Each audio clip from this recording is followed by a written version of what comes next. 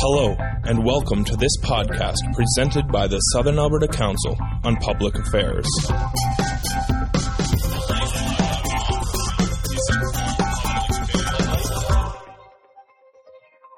Test.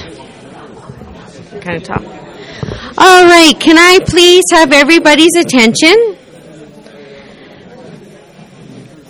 So I would like to welcome everyone to the SACPA presentation today. Just going to go over a little bit of the ground rules before we start. If you have your cell phone on, please turn it off and or on vibrate. The ladies and gentlemen's room is just out here through the door for anyone who is new to here. My name is Michelle Day, and I will be the moderator for this presentation this afternoon. And I just want to give everyone a friendly reminder that this presentation is going to be recorded. So, best behavior. No, I'm just teasing. I'd like to remind everyone that lunch is being provided today for $11, and there's a basket on everybody's table if they would just like to put their $11 in the basket, and we will collect it before lunch. So SACPA is a volunteer nonprofit organization, and incredibly, it is in its 48th season, and contribution members and session attendees help cover all of the expenses. So memberships can be purchased and renewed from SACPA's administrative manager, and that's Annalise here in this plaid, and there is some SACPA brochures on the table. So please do help yourself. We want to thank the partners, U of L Support for their distribution and end of notices, Country Kitchen Catering for their great lunches, Shaw TV Channel 9 for broadcasting sessions several times weekly, including nightly at 7 p.m., CKXU 88.3 FM Radio Live, and Lethbridge Herald, as well as any other media covering the SACPA events and presentations.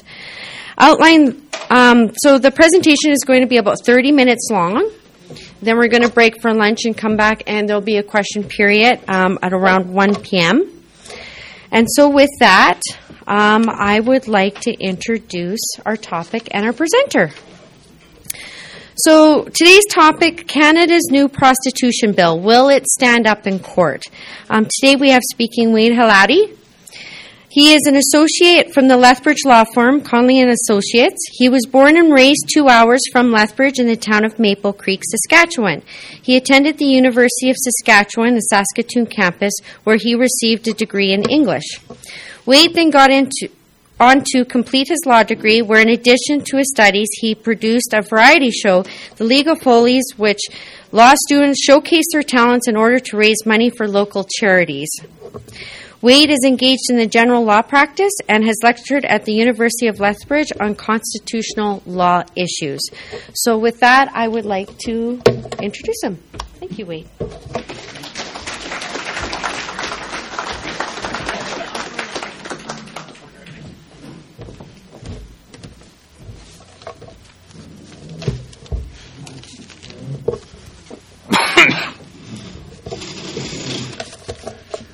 Good afternoon, everyone.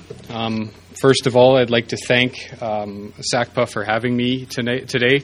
I'd especially like to thank Mr. Peterson for all his patience in corresponding back and forth with me. I don't like using email very much, and so he evidently found that I'm not the best person to respond to the questions. I think even the biography I have is something that he was able to just piece together through his own ingenuity. Just one comment on that. I do maintain a general practice in only the most liberal sense of the word. My practice is approximately 90 to 90. Speak into the mic a bit more, please. Is this better? Yes. All right. So once again, thank you to Mr. Peterson for wrangling the cats that is my day-to-day life. And secondly, with regards to the introduction, my practice, although it is general in the sense that anyone who comes in the door I'll listen to them and I'll attempt to help them as best as I can. 90 to 95% of what I practice is criminal law and criminal defense. So I'm coming to it from a perspective of dealing with this, or at least these issues, on a somewhat regular basis. as lawyers are wont to do, I'd like to start off with a disclaimer. This session is for educational purposes only. Law is very fact-specific, so I don't want you to take what you learn over this next hour and a bit and rely wholeheartedly on it for advice. If you listen to me and afterwards think, well, looks like I should be getting in on this prostitution thing, that's on you, and I won't be held responsible. This isn't legal advice. This is legal awareness. And just continuing that line of thinking, I'd like to disclose my intentions and my bona fides with regards to this. I began speaking on this subject not because I'm, some hillbilly from Saskatchewan who's looking to pound the Bible, nor am I some pinko commie legal defense attorney who's thinking all laws are illegal and immoral. Essentially, I came to Lethbridge as a stranger and was looking to maintain some sort of legal education. So I emailed the University of Lethbridge and spoke to them about two topics that were up in the news recently, physician-assisted suicide and prostitution. And the Department of Women's and Gender Studies emailed me back, so I started speaking on prostitution. And since then, I've been invited back to the University of Lethbridge, as well as I've been able to speak on the radio show Those Feminists on CKXU. So shout out to the listeners from Those Feminists. Getting to the actual history of this, I'd like to start off by saying that I used to have a really nice hook for this talk. It used to be that I could kind of draw people in by saying that prostitution was never illegal in Canada.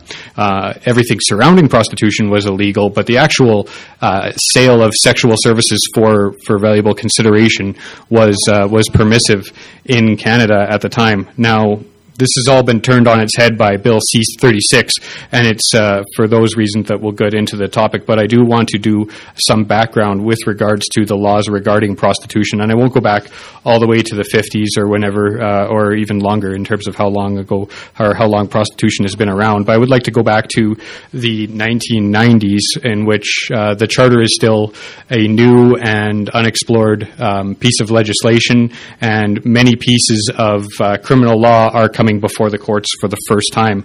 And if you'll just pardon me, hopefully this will work.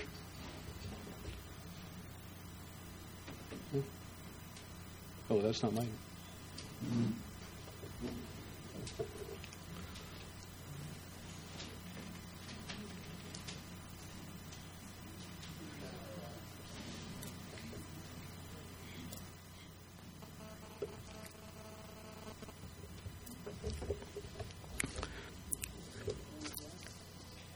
There we go.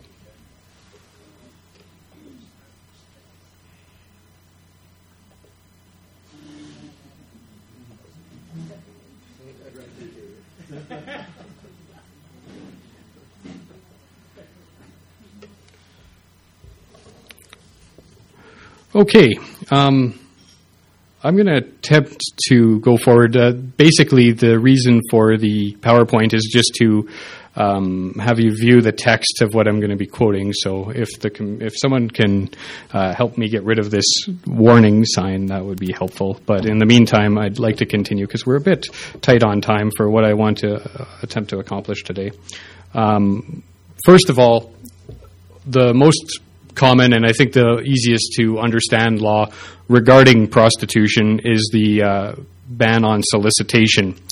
In that section, what was then 213 of the Criminal Code indicates that every person who in a public place or in any place open to public view, A, stops or attempts to stop any motor vehicle, B, impedes the free flow of pedestrian or vehicle traffic, or ingress to or egress from premises adjacent to that place, or C, stops or attempts to stop any person in any manner, or in any manner communicates or attempts to communicate with any person for the purposes of engaging in prostitution or of obtaining sexual services of a prostitute is guilty of an offense.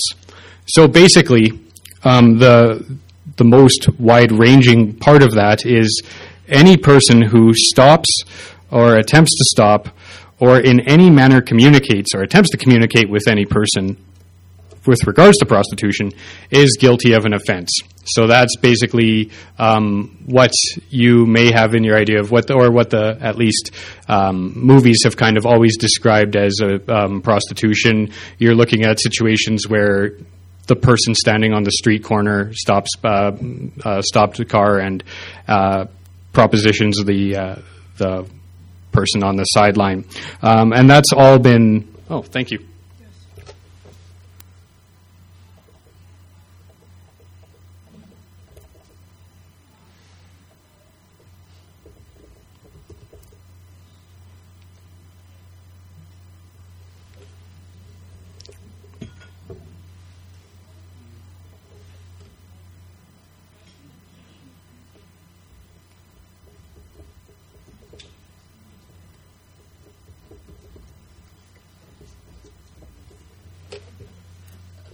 Should I remember the password?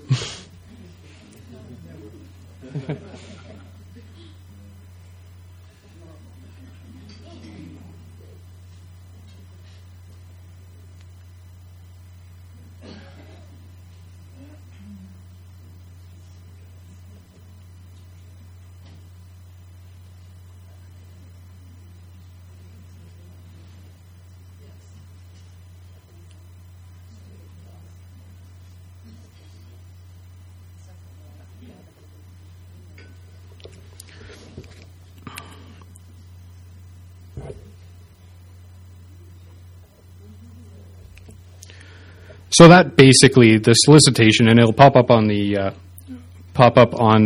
screen shortly. I hope.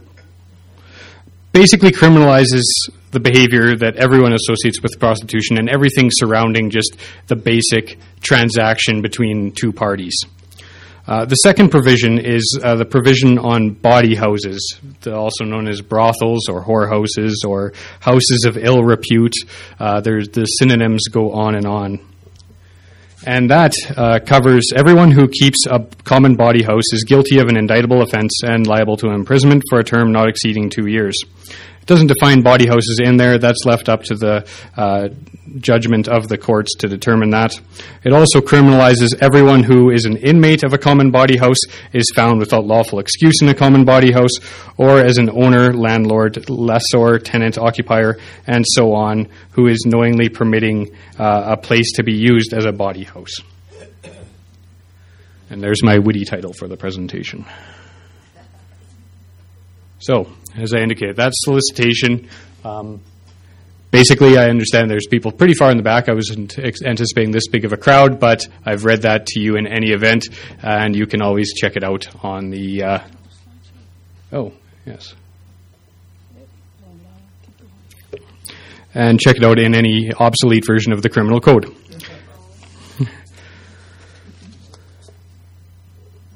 So that's bawdy houses. The next one I'm going to talk about has addressed a considerable amount of literature and then coming as a result of this, and it's procuring. And it's a whole lot of legislation. Don't worry, you don't have to read all about it because I've summarized the part that I'm going to be talking about in this next slide, which is procuring 212, subsection 1, subsection J. Everyone who lives wholly or in part on the avails of prostitution of another person is guilty of an indictable offense. So we'll be turning back to all of these when we look at why prostitution laws were found unconstitutional and why they have been rewritten, so to speak. So these were well and good until 1990, because in 1990, as I indicated, the Supreme Court of Canada was tasked with taking a look at these provisions and determining whether or not they were suitable for charter scrutiny. And by a 7-2 majority, the laws were found to be constitutional. That's why there wasn't any major outbreak of prostitution in the 90s. And ultimately, it was a situation where they found that it was an infringement on Section 2B, which is freedom of expression, but it was saved by Section 1, which was a reasonable infringement. Now, describing the intention of the legislation, Chief Justice at the time, Dixon, wrote,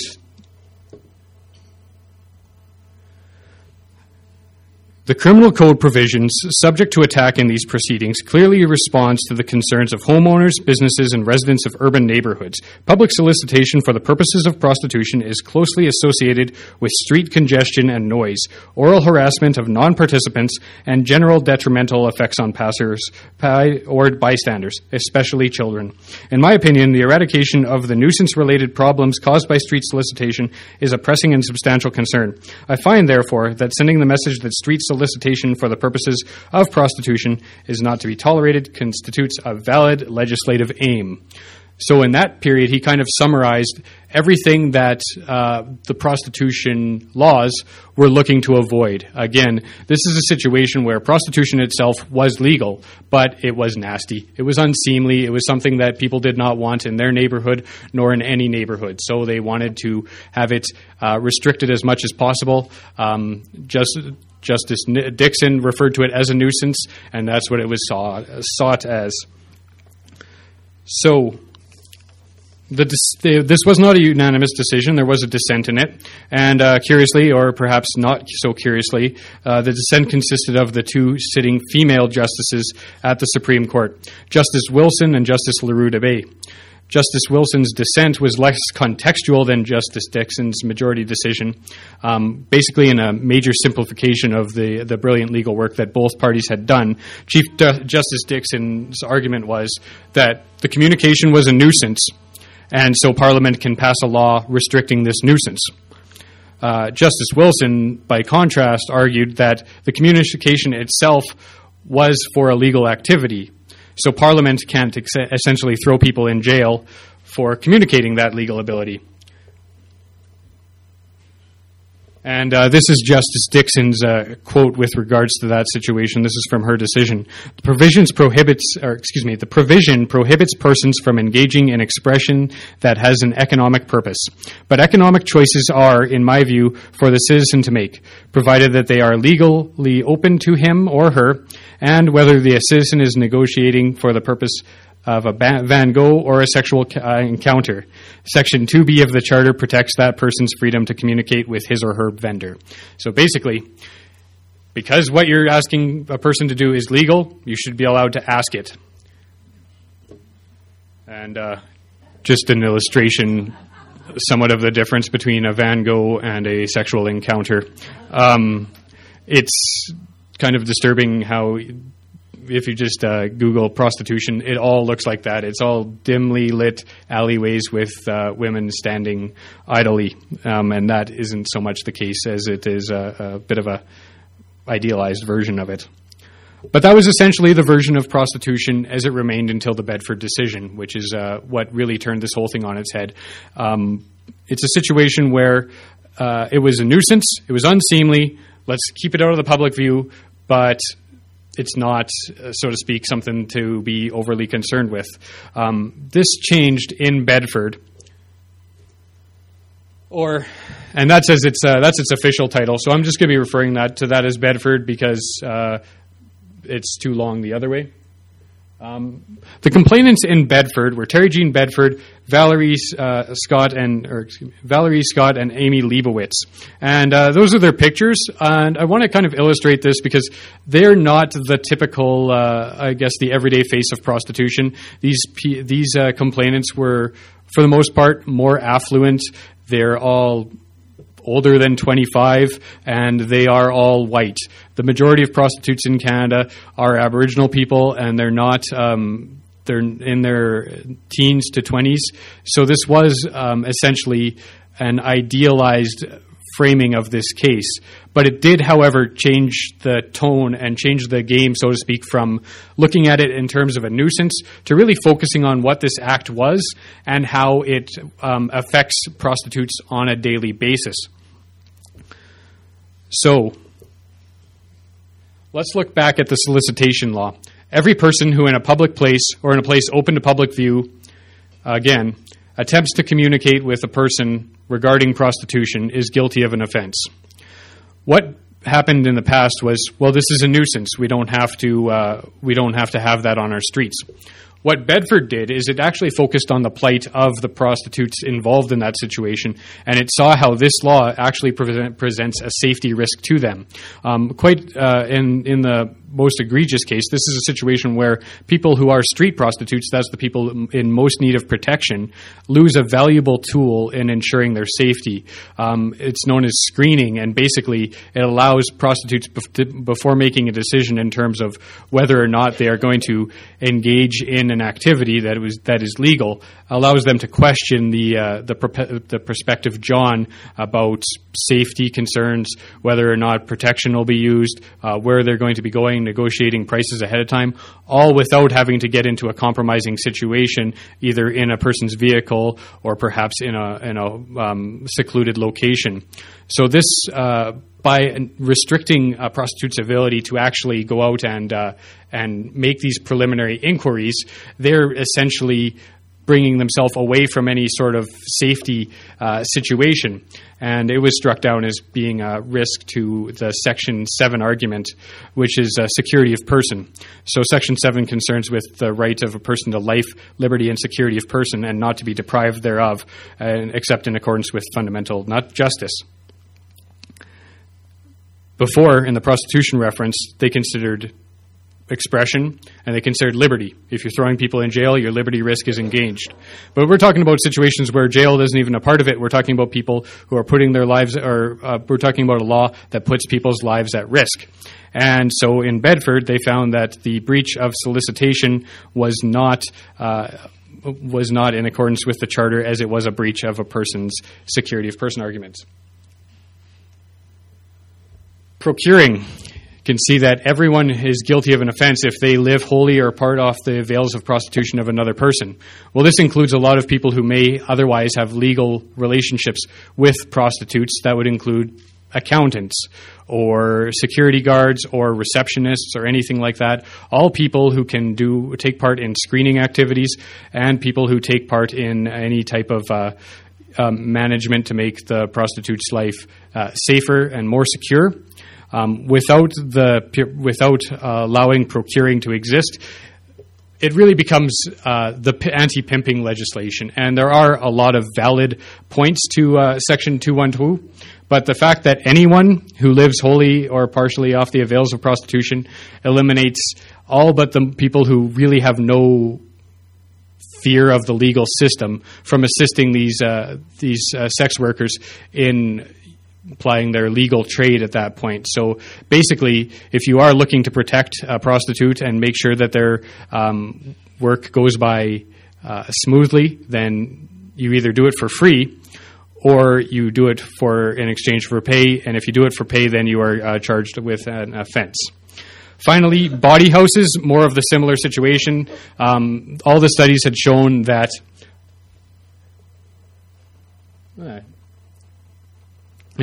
all the studies had shown that outcalls or places where a prostitute would go to a location were more dangerous than in-calls, situations where the prostitute is in a location where they feel comfortable. Again, it's about security of person. This law was designed to essentially, make nasty houses not a part of the community. But what it really did is force prostitution underground and force it to be dealt with in situations that became more risky for prostitutes. So that was the Supreme Court of Canada struck down all those laws and gave Parliament time to come up with something new. And they sure did. They came up with Bill C-36, introduced by Peter MacKay, a radical new piece of legislation, and something that really came out of left field. I know a lot of academics, when it was released, were really taken aback, because essentially what happened was, instead of just going forward with addressing the Bedford concerns and maybe acknowledging that the prostitution should be regulated, or moving to something like a Nordic model where the sale of prostitution is legalized. However, the purchase of prostitution isn't, essentially charging Johns but not charging prostitutes. They came up with a wholeheartedly new approach, and it did for the first time make prostitution itself illegal in Canada. When introducing Bill C-36, Peter MacKay indicated that, let us be clear about Bill C-36's ultimate objective, that is to reduce the demand for prostitution with a view towards discouraging entry into it, deterring participation in it, and ultimately abolishing it to the greatest extent possible. So, it really became a shift in priorities and a paradigm shift with regards to the government's treatment of prostitution and how it will be prosecuted and treated in the criminal courts in the future. The actual law itself changed as well. The new solicitation provisions were added with Section 1.1. It indicates everyone who is guilty of an offense punishable on summary conviction who communicates with any person for the purposes of offering or providing sexual services for consideration in a public place or in any place open to the public view that is at or next to a school ground, playground, or daycare center. So they've restricted it a little bit. Again, this is not the radical shift, but it is definitely, you can see the elements of the community involvement here. Again, it's unseemly, and we don't want it near nice things. And you can see that in this pact that it's, again, a little bit of a considering what's to happen to the children and what will the children think of someone going out and plying their wares, so to speak. However, a new provision was created as well, and it factors in with the obtaining of sexual services for consideration. And this is where I talk about the actual major sea change in Canada's treatment of prostitution. This is where prostitution becomes illegal, and this is where essentially the rubber meets the road in terms of what we're looking at going forward.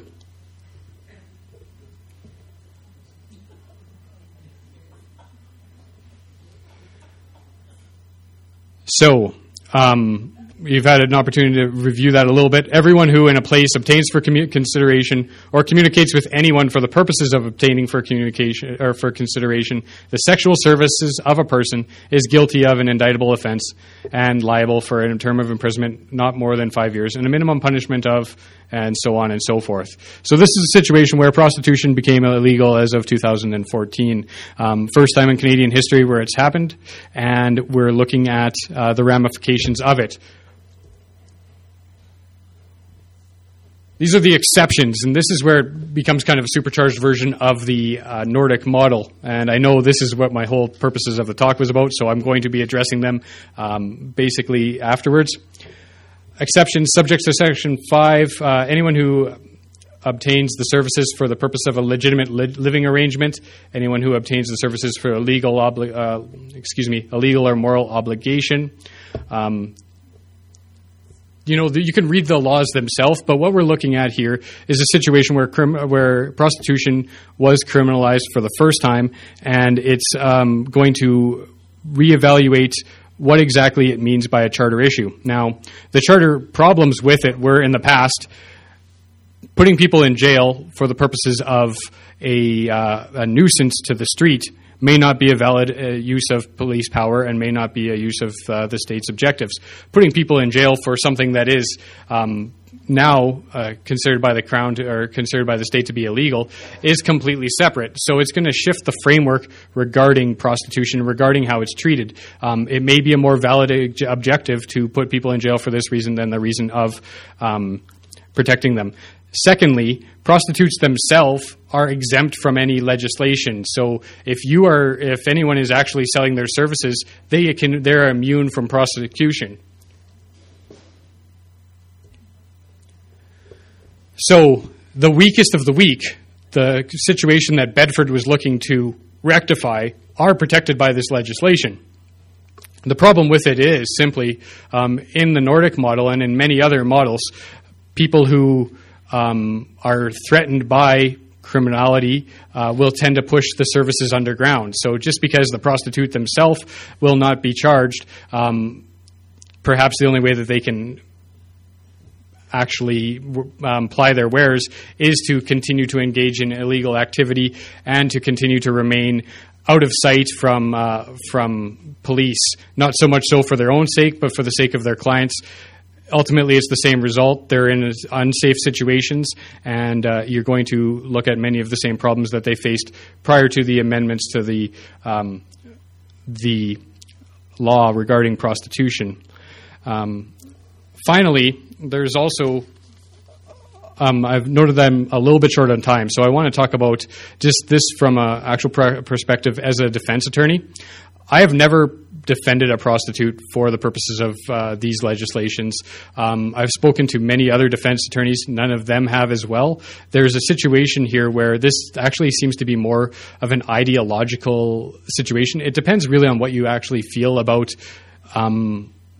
a person's liberty to choose their own occupations, a person's right over or how you view sexuality in the open and that sort of thing.